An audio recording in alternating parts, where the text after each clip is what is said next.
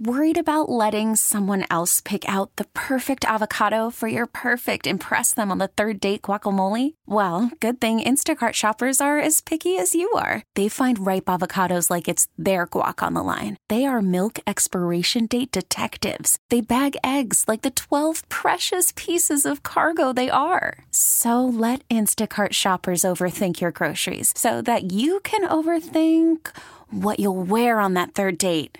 Download the Instacart app to get free delivery on your first 3 orders while supplies last. Minimum $10 per order. Additional terms apply. This episode is brought to you by Progressive Insurance. Whether you love true crime or comedy, celebrity interviews or news, you call the shots on what's in your podcast queue. And guess what? Now you can call them on your auto insurance too with the Name Your Price tool from Progressive. It works just the way it sounds. You tell Progressive how much you want to pay for car insurance, and they'll show you coverage options that fit your budget. Get your quote today at Progressive.com to join the over 28 million drivers who trust Progressive. Progressive Casualty Insurance Company and Affiliates. Price and coverage match limited by state law. Jump around. Jump around. Jump around. Welcome back, Sports to the Max. Super Bowl completed. You always got to do a little bit of a recap on that as you ease into the next sports. Joining me now, Bernie Kukar. He worked the Super Bowl as head referee more than once, including Tom Brady's first Super Bowl championship game. And there's always going to be a few calls. And I think yesterday's it was, you didn't notice the officials much until the last couple of minutes. He joins us now. Bernie, how are the slopes at Lutsen treating you? They were terrific today. Bright Really? sunshine, not many skiers there. Most of them went home from the weekend, of course. And the snow was pretty good, so you can't ask for any better. No wind either. They got pretty good base of snow? Oh, yes. Not a problem up here. We have a lot of snow. So all you skiers, get up here. And snowmobile. There's plenty of that, too. Fun stuff. Bernie, you watched the game yesterday. You always do. So you know, you're watching, and you didn't, there was the one call that started the second half. Yeah. 75-yard. The first play of the second half. Yep. And why was that not I knew you were going to offensive? ask about that one. Well, you know, it's a two-pronged question. One is, I mean, he actually got Ramsey's face mask and everything. He made a great move on it. But you know, after that famous playoff game with New Orleans, everybody said you got to make interference reviewable. I've never seen any interference called on review, so nobody challenges it. Explain this rule. Interference, you mean? No, not interference, but you remember after the playoff game, they said you got to make it so you can challenge an interference call, you know? Oh, yeah, well, that was in last year, and because of all the controversy they had with it, and I talked to those people when they were going to input that into the system, and I said, you're opening up a big can of worms here if you do that, because the whole idea originally was that the replay was not going to be used for any foul calls except one, and that was if there was too many guys out on the field at one point. But when you put it in there, and if you recall, even the Vikings got burned on it on one situation. I can't remember all the details. But, yeah, that was put in for 1 year, and they found out that they did open up a can of worms on that thing, and so it was taken off the books for this year. So when you see a play like that, and obviously we see it in slow motion, what happens? How does one miss something like that? Is it because it happens so quick and there's just there's both hands, both the defender and the receiver are engaged, and it's hard to? I mean, why does that happen? Well, I'll tell you what happened on this one. I think that the side judge there just kind of got surprised because of the first play of the second half, and I did look at that again. Later, after it happened, and again tonight, because I knew you were going to ask about that one. And that side judge, he is supposed to be 5 yards in front of the deepest guys. That was his man on that sideline. Okay. So he should have been a buffer zone 5 yards down from where that happened. And he got caught standing. I just looked at the play. He got caught flat-footed standing there and didn't move until it was actually too late. He's 10 yards away from it, so you can imagine if you're 10 yards behind the play, there's no way he's going to see that face mask kind of deal. And the other thing that comes into it is maybe the back judge could pick that up, but then when I looked at it again, there is a receiver that's cutting right over the middle, and he's heading right at the back judge. That's the back judge's guy. And so he was probably more interested in seeing what was this guy up to before he could switch over and see that the ball was not going to be thrown to him, but over on the sideline. So, Actually, the side judge got caught flat-footed is what happened. So how does it work with the crew? Do you, if you see something that you know is a foul, but it's not in your zone, so to speak, it's not in front of you, do you assume that if you see it and it's a foul that they didn't see it and you throw your flag? How does a unit decide that? Well, they would come together. If the back judge threw the flag and the side judge didn't, then the back judge probably would have went over there and say, "Did you see anything?" And that's when the side judge would have probably said to him, "Darn it, I got caught flat-footed on that one. No, I don't see anything, but if you got it from your angle, fine, we're going to go with it." That's usually when you see two officials or two or three or even four sometimes come together. That's normally what happens. But you got to make sure that you saw it. If you're 20, 30 yards away, you better make darn sure that you saw what you saw, right? Oh, yes. As a referee, that was my job. When something like that happened, I'd go running down there, and I'd say, "Okay, side judge, how come you didn't throw the flag on it? That was definitely in your zone." And the back judge says, "I don't know why he didn't, but the fall is there." And you can tell when you're looking him in the eyes if he knows for sure or if he says, "Oh, I'm not quite sure." You can tell by just looking at him at the situation. Now, in this day and age, are you getting a peek from that Jumbotron often? No, you don't have time to look up there, believe me. But I mean, as they're replaying it, as you, like, let's say you're huddling? What do you mean, after the play is over? Yeah. Well, sometimes you might peek on a play like that. Because you just want to get it right? I mean, that's the bottom line. Right, yeah. But it's too late then. You can't do anything. The play is over, and when they show it up there, you can't go throwing a flag in there at that point. They used to tell us that we do not want you guys to look at those Jumbotrons. Yeah, bad form, huh? Let somebody else look at those. Yeah, but by the next play that happens, and then they usually throw it up there after the next play, then you might take a peek at it, but you certainly can't throw the flag after the play is long gone. That's for sure. Okay, so now I heard Gene Serratore talking on the radio. He said they're asking him about refereeing a Super Bowl, and he says you remind the crew that you ain't fishing for minnows, you're fishing for whales. That's exactly right. And that's a great line, isn't it? So let's not get caught up in the ticky-tack. These guys know how to play the game or they wouldn't be here. Let's just make sure we don't have bad plays, bad fouls that we miss that determine the game. That's exactly right. I taught Gino that trick. He was on my crew the first year he was in the league. Really? He pretty good? Oh, yeah. He was really good. No question about that. But, yeah, that's exactly what you tell them in the locker room before you go out. What I used to say is, "Okay, boys, now we're not calling anything unless the entire stadium knows what it is." So the so-called ticky-tacks, you don't fool around with that in playoff games and or Super Bowls, because this is, it's for all the marbles. And if it's a regular season, these guys probably commit more fouls during the regular season because they know there's another tomorrow. Well, you get in the playoffs or the Super Bowl, there are no more tomorrows. So you got to make darn sure that you get the big ones, and don't worry about the petty little things. Now, I'm watching these last 2 minutes. Now, the Rams are, they're down to, they've lost key players, right? Higbee and Beckham, etc. And again, it's like everybody in the stadium knows, well, they're going to try to throw the ball to Cooper Kupp. Do the referees need to anticipate that? Do you need to play the game with strategically with the teams that says, okay, they're going to do everything they can to prevent Cooper Kupp from making a catch here. Therefore, there's a good chance they're going to put hands on him, get physical with him, hold him with the line of scrimmage. Do you have to anticipate that or not?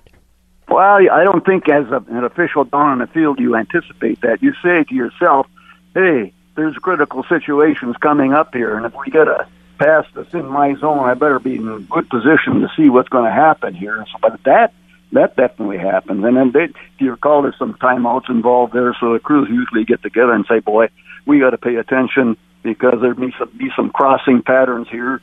I don't know if you realize it, but the three deep guys, they're like there's zone defense back there. They all have like 1/3 of the field to be looking at. And the problem usually comes when you got crossing receivers that cross, because the guy from the side sometimes, when his guy cuts over the middle and another guy's coming back at him, they have to let that one go and pick up the other one. And sometimes it's right on the seam where they got to leave them go, let the back judge get them, or pick the new guy coming in across. And that's when sometimes they miss those types of plays because it's right at the seam where they're releasing their man and taking the guy that's coming across.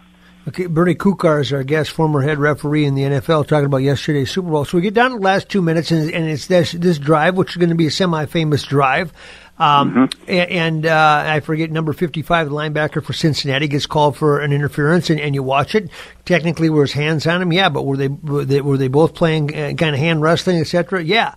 How do you know? I mean, is it because his hand was on the back? Is that like an automatic or what? No, if his hand is just on the back, I know which one you're talking about. Yeah. He was kind of trailing him a little bit, and maybe alongside of him, and his hand was on the back. But if that doesn't do anything, he's got to turn him a little bit from that hand being there. If there's no turn, if he's just reaching around and gets at the ball, but his hand is just sitting on the back without anything going on there, that's not a fall. But if there's a grab of the shirt, too, at the same time, sometimes that happens. It may not be pass interference. It could possibly be defensive holding, too. Sure. That happens. Did you think, though, so in the last 2 minutes, people say, oh, man, the game was flowing, and then all of a sudden the referees started to get involved. Do they get involved, or is it they get involved because the stakes are so high for Cincinnati to give up a touchdown that the nature of the way they play the game changed, and they started holding and playing the game differently? Oh, yeah, don't forget. They were down on about the, 6-yard line or so? Yeah. And Cincinnati knows that they have got to stop them, or this game is probably going to get away from them. Yeah. So they might be doing a little bit more if they get beat a little bit. There was a particular play on the sidelines where there was interference in the end zone, and it was hard to see, but then when they slow-moed it, you could see the defender was pulling on the shirt of the receiver, and 2 flags came out on that one. Now, you got to make a decision here. Well, was that pull actually affecting the play? Well, in this league, if they grab a hold of the shirt, you can bet they took a half a step away from that receiver. Yep. So that's what you go by. Yeah, and then you have to calculate, right? Is a half a step could be a touchdown, right? Exactly. That's all they need is that half a step. And if the defender is beaten, he knows that, so he's going to try to slow that receiver down by that little pull and hope that the officials don't see it. Bernie Kukar is our guest. Now, after a season like this, they review everything on a weekly basis, and they go from there, and they make their decisions on what to do. How does it work? Do they look at everything that happened in totality, number of penalties, etc., and say, okay, here's some changes we need to make. Let's change. This penalty is getting called too often. What happens? Well, no, I don't think they will look at the trends that happen during the course of the year, and they'll look at anything that, even if you wanted to send in a request, for example, that's what the competition committee does. They will look at everything and decide if they need to change the rules someplace. And I got involved about 2 or 3 of those kind of situations. They used to bring a referee in when the competition committee met and discussed all this stuff. And then when they were actually discussing about changing a rule of some type, they would ask the referee who was sitting there with them, how are we going to officiate this if we make this change? And so they're looking for input on that. And I remember one time when Mike Holmgren was in charge of that committee, they usually have, at that time, they had 3 coaches, 3 general managers, and 3 owners on the competition committee. And they're the ones that make suggestions to the owners. The owners are the guys that have the last say and if they're going to change anything. So in this particular instance, when they were all done discussing whatever it is that they were discussing, Holmgren turned to me and he said, well, do you have anything? And I said, yeah. I said, tell me why we have 5 different penalties for illegal touching. And all those guys sat there looking at me like, what are you talking about? So I listed them. And then they looked at each other and said, well, what should we do? I said, change it. 1 penalty, or I should say 1 penalty for all of those illegal touches and make life easier for everybody. And they did. And so that was a case where you get it right, you get it better, and you move on. Now I remember there used to be a theory that when the coaches were on the competition committee, that you had to watch them and see if they were trying to change the rules in favor of their roster. In other words, if it was a light roster on the offensive line, they wanted more latitude on holding, et cetera, et cetera. Do you have to watch that? Oh, yeah. Well, that's what the competition committee is for. Is to make sure there's checks and balances? They'll send in suggestions, and if some team feels that there was so much holding going on that they want it called a little tighter, they would look at all of that stuff and say, no, we're okay with that. This is the kind of stuff we want covered right here, and we don't worry about all the little stuff that don't affect anything. So, yeah, each coach has a pet peeve that he sends in there, and that is discussed by the entire committee, and then the recommendations are made to the owners when they get together about a month after the competition committee gets together. Last question, Bernie. How many referees in a normal year will be replaced, and what's the attrition rate, and how many will just be told, hey, you're not good enough here anymore, we got somebody better than you? How does that work? Well, that's where a rating system comes in. Now, the officials are rated on every single play of every single game all season long. And it's not necessarily just if they made the right call or if they missed the call. It's also, are you where you're supposed to be? If you're out of position or those things. So if you are, you get downgraded for all those. And at the end of the year, then they total up all the points. And whoever is the highest rated at their position, those guys are going into the Super Bowl. And the second highest rated guys are going into the championship games and so on down the line. Now, if your ratings are such that you haven't gotten a playoff for 4 or 5 or 6 years, chances are they're going to say to you, well, I think maybe you better start looking at doing something else. Uh-huh. And will most of them go to the college game then, or what happens? Well, once they're done with the NFL, I don't recall any of them that go back to the college level. Okay. They just basically retire, and that's the end of it. But I would, to answer your question directly, in my day, it usually was around something like 7% were changed, either for natural attrition or because they weren't getting the job done.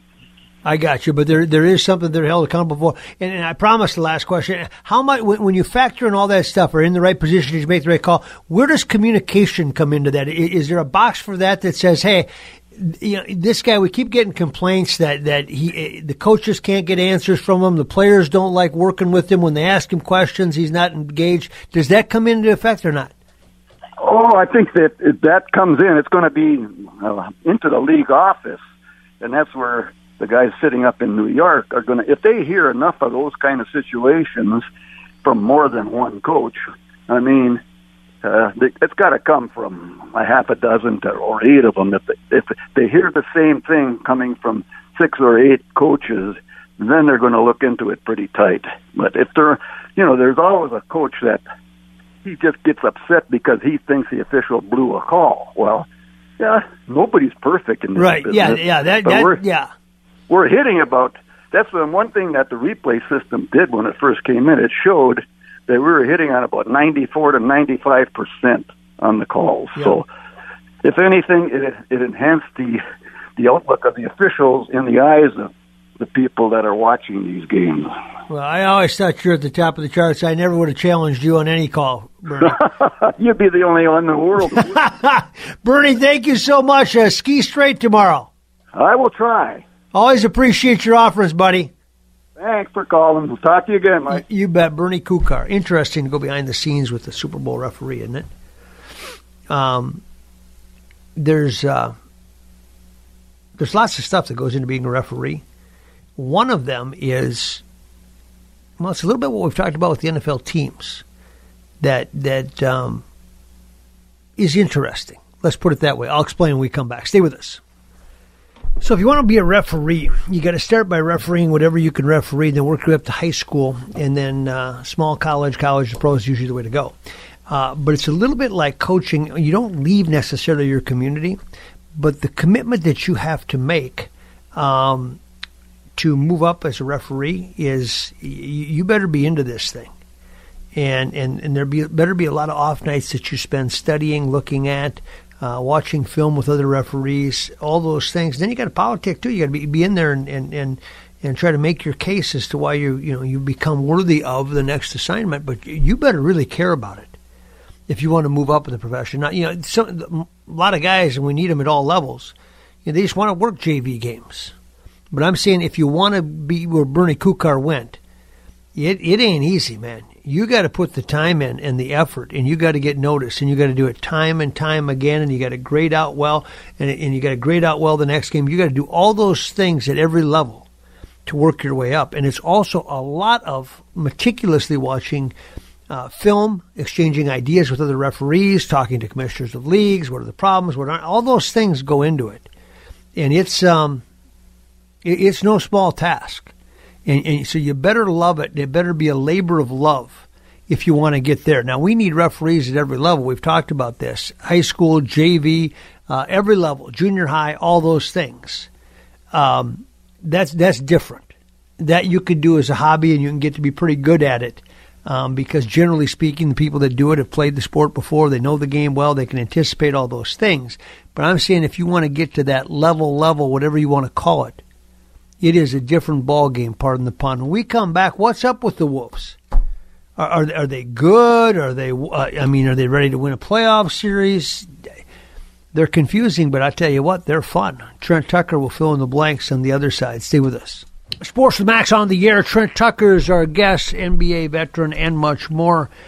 Trent, before we talk about that, you were the athletic director of the Minneapolis City Conference. You know how tight that community is or tries to be, and obviously they're going through a terrible time right now with the death of Deshaun Hill. Explain as best you can what that community is going through and how they handle a situation like this. Mike, it's a very tough situation for us all, and any time a young man life is taken of that nature is just very difficult for the family, for the community, for the school district, and anyone who was a part of the city of Minneapolis. And but the north side are people who are very resilient. They would rally around each other, stick together, pull together, and they will find a way to get through all of this. Yeah, they stick together pretty good, don't they? Yes, they do. And at this time, that's what you need. You need family, you need friends.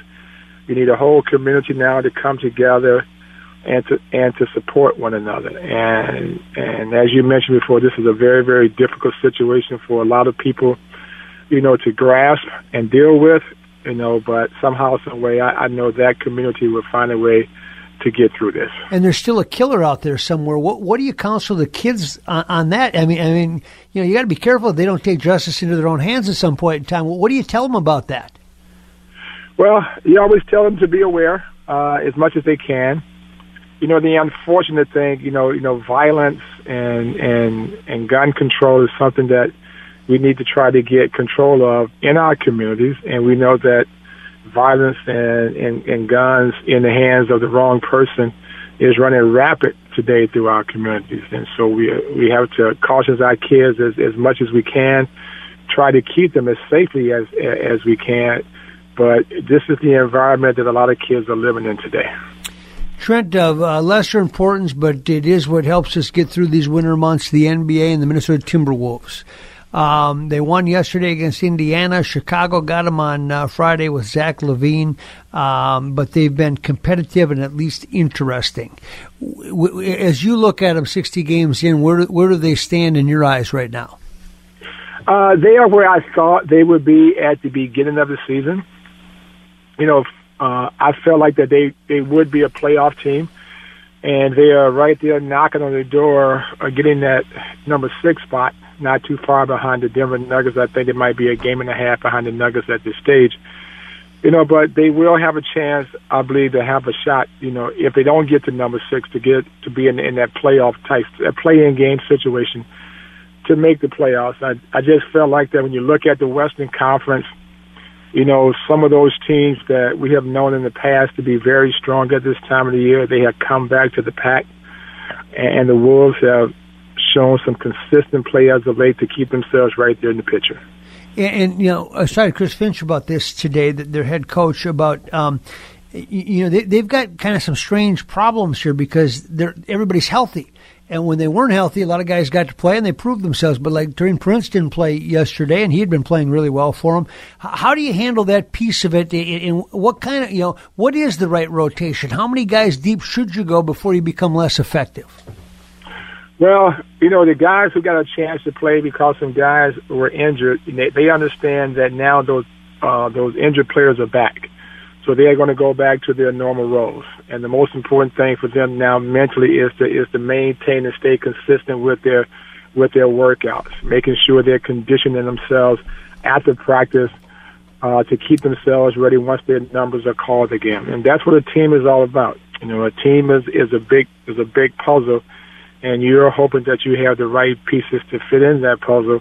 And so far, it seems like the Wolves have the right pieces to do that. Who has impressed you the most coming off the bench for this team? Maybe that surprised you, but in general, who do you like as their backups right now? I don't like just one. I think collectively, like you mentioned, Mike, you know, when guys go down, you know, guys have to be able to come in and step up. And there are going to be a number of guys who may have to fill some of those roles. And so I don't look at one guy to say that he made a huge difference. I look at them from a collective standpoint, and those guys have got it done by committee. Trent Tucker's our guest. Patrick Beverley, again, he's had some health issues, missed a lot of games, but he seems like a good move to me because you don't know what you're going to get from D'Angelo Russell in terms of how many games he's going to play. Do you concur with that? No, Patrick Beverley is a guy that brings a certain level of emotion, you know, that you need to compete on a nightly basis at this level. And he's been on some very good teams. He understands what it's like to play with superstar-type players. And, you know, that information that he can share, you know, with Karl Anthony Towns and an emerging young guy, Anthony Edwards, you know, that's going to help those guys understand how to finish close games before the season is all over. And that's why it's so important to have that knowledge in the locker room.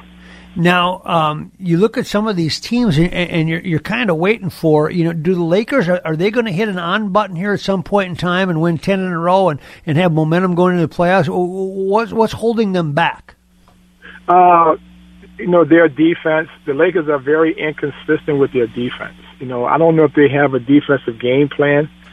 And when you don't have a game plan on how you're going to try to slow down or contain the opponent, it can lead to some very bad play. I don't think the Lakers are going to have, you know, one of those stretches where they might win 10 in a row. But the scary thing for anyone who may have to play them in a one-game type situation, we all know that LeBron James is good enough to get the job done in a situation like that. Is Westbrook done, or where does he stand to you? How many minutes a game can he play and play well?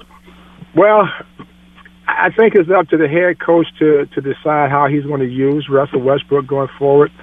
Because right now, having him play a large amount of minutes has not been good for the L.A. Lakers. And finally, you know, Frank Vogel has made a decision that, hey, you know, if you're playing well, I can stay with you, but I cannot afford to have you out there having 8, 9, or 10 turnovers. That's not good for our team. And I'm glad to see also for the first time the head coach step up and take charge. Yeah, and it's a hard locker room maybe to do that. But what's happened to Westbrook? Is that just age, a product of age, or what? I don't know. You know, I was surprised, Mike, to see a guy, you know, who last year helped the Washington Wizards, you know, get into a playoff-type situation. He was close to averaging, once again, a triple-double for the season. To see him fall so quickly, to see the inconsistent play. His decision-making has not been good also. And when he's not able, you know, to do the things that we've seen over the last few years, that's a bad sign for the Lakers. Andrew Wiggins will start in the All-Star game. Obviously, that's a fan ballot kind of a thing. But how good is he? Give us some perspective. How much has he benefited from being a Golden State Warrior? A lot. But he's a very talented player, okay? He's a very, very talented player. And now he's just found a system, you know, that allows him to do the things that he does best. And, you know, he's worked hard to get into this position. But, Mike, you know as well as I know, you've been around the game for a very long time. You know, when a player can find his comfort zone, and all of a sudden now that system fits exactly what he loves to do, his game goes to a whole new level. Isn't that the truth? At every level, right? I mean, I don't care, high school, junior high, whatever. When you start to realize that there's a role that you can play and you accept it and enjoy it, whoo, does that change things in a hurry, huh? Oh, no doubt about it. No, everything now becomes fun. Practice becomes fun. Being around your teammates is a whole lot better. You love the coaching staff. The fans are great. So everything is working for you right now because you're playing loose and free. And that's what Andrew Wiggins is doing at this point. Trent Tucker's our guest. The Phoenix Suns obviously have been the story of the West to an extent this year. You know, we're going to win streak like that, etc. It's Booker and Paul and much more, I know. But explain Phoenix to me. Why are they so good? Chris Paul. He's brought a level of stability, to that team. It's a team that had talent, but they didn't have a leader. And when Chris Paul came over, he became that leader on the floor. His playoff experience, his work habits every single day, very valuable in a young locker room. So now those guys understand from a mindset standpoint the things they need to do every single day to better themselves so the team can become better. Chris Paul is one of the best leaders in the game today. I thought he might be done. Did you too, or did you see this in him? Well, when you have guys that can take pressure off of you, and now you don't have to be the primary offensive player on a nightly basis, you can pick and choose when you can help a team from that standpoint. His playmaking game did not suffer. Chris Paul went in situations where, as he got a little bit older, they were still asking him to carry the team offensively. Now he can rely on other guys to do that, and in the fourth quarter, he's a lot fresher where he can take over and make some key baskets coming down his stretch to get his team over the hump. If you were Greg Popovich, would you say, hey, man, I got to find another team to coach because I can't, I don't want to rebuild. I want to go coach a good team. Is he in that position? What do you see from him? No, he's a lifer in San Antonio. He's not going anywhere. The day that he decides to leave the game and hang it up, he will leave as a San Antonio Spurs head coach. Interesting. Gopher basketball team won a game against Penn State. Your old team did, and they've been close for 30 minutes or so. They seem to lack a little size, Big Ten kind of size. You see what in terms of when you look at, say, next year for this team? Well, they have to get some size for sure. This team has been fun to watch this year. They play hard. They play together. Ben Johnson and his staff, those guys have done a very good job convincing these guys that, they can win, they can stay in games and compete.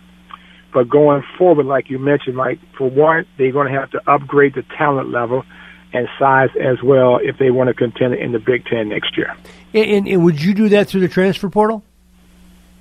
I would look anywhere I can, to find players. But I want to find the right players. I want guys who I know that would come in and fit into my system. And they can play a huge role and be a great piece of what we're trying to do.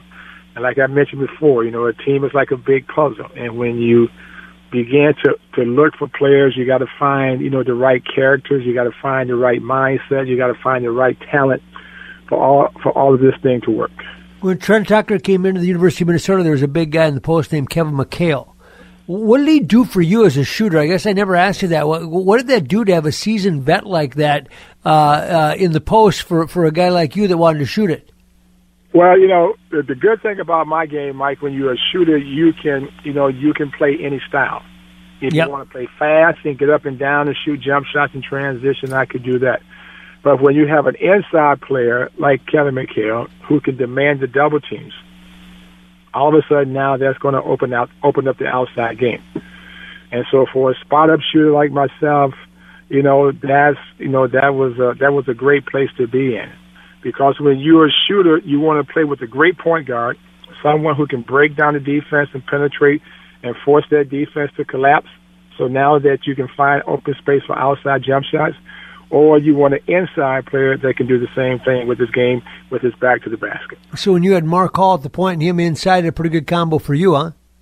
Oh yeah, and I was just talking about Mark Hall to some people the other day, some guys who grew up with him in Springfield, Massachusetts, and they were asking me the question, how good was Mark Hall? I said Mark Hall was really good, and I would be the first to say the 5 or 6 guys who was recruited in 1978, Mark Hall, from a talent standpoint, he was the best. NBA talent? He had NBA talent. He had NBA talent for sure. But, some of the things, outside, off the court, took Mark Hall away from doing the things that he did best on the court. But when you talk about pure talent, physical, Mark Hall was the best. He could turn guys around. He could break ankles, as they say, couldn't he? Oh, and also, he could finish over the top. When I first came to the University of Minnesota and saw Mark Hall play, I was like, wow, I haven't seen a player that good yet. And you came from a hotbed, man. Yeah, and Mark Hall was that good. He was that good. Yeah, he left us before his time. Trent, thank you so much for some perspective and insight. Always appreciate it, sir. Anytime, Mike. Stay warm out there, buddy. You too, Trent Tucker. Now the hockey dad, the suburban hockey dad.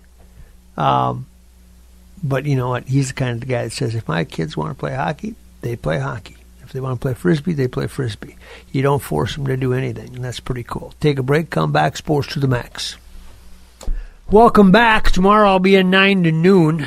One of my guests is going to be Jaleel Hill. She works both for trauma, accidents, issues, shootings, whatever happens in a hospital, and she works the Shiloh Temple, where they've got, unfortunately, 3 services coming up. We'll visit with her about that tomorrow, 10:35 a.m. I'll be sitting in 9 to noon on News Talk 830 WCCO. One of the things that they found when they've done a survey is that 3% of the white-collar workers want to come back to the office on a regular basis.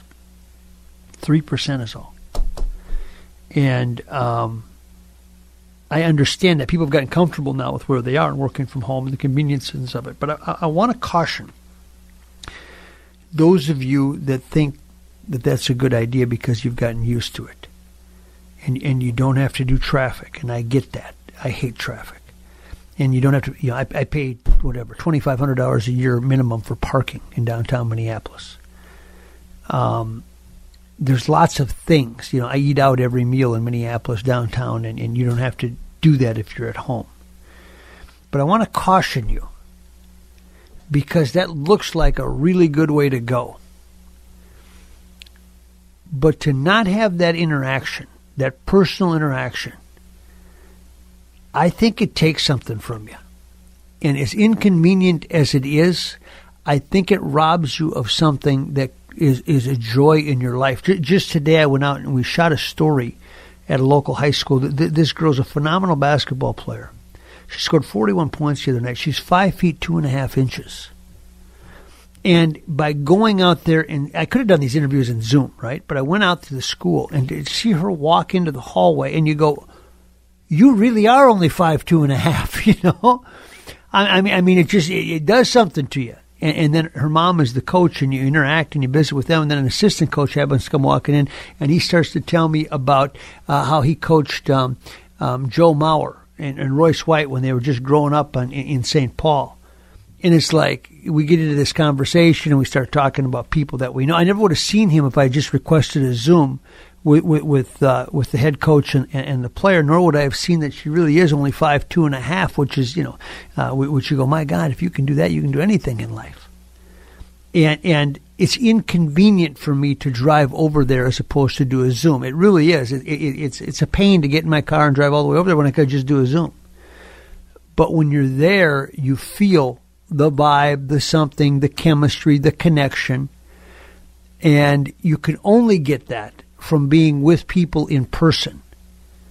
You can't get that even if you can do your work efficiently at home. And there's something to be said for that being with people and the energy that we draw from it. A great lesson in that in the 8 o'clock hour. She's heading for Division I scholarship until her knee gives out and she misses her senior season. Her dad is the assistant coach. How does he get her through it? He'll explain when we come back. Okay, picture this. It's Friday afternoon when a thought hits you. I can spend another weekend doing the same old whatever, or I can hop into my all-new Hyundai Santa Fe and hit the road. With available H-Track all-wheel drive and 3-row seating, my whole family can head deep into the wild. Conquer the weekend in the all-new Hyundai Santa Fe. Visit HyundaiUSA.com or call 562-314-4603 for more details. Hyundai, there's joy in every journey. This episode is brought to you by Progressive Insurance. Whether you love true crime or comedy, celebrity interviews or news, you call the shots on what's in your podcast queue. And guess what?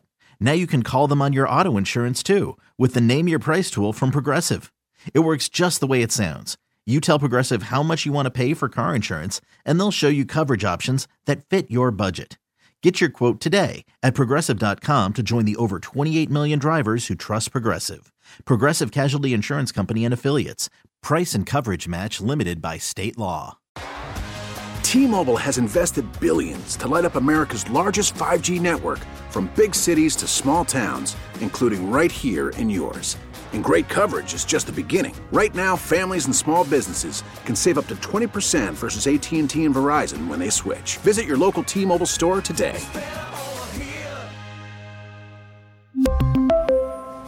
Plan savings with 3 lines of T-Mobile Essentials versus comparable available plans. Plan features and taxes and fees may vary.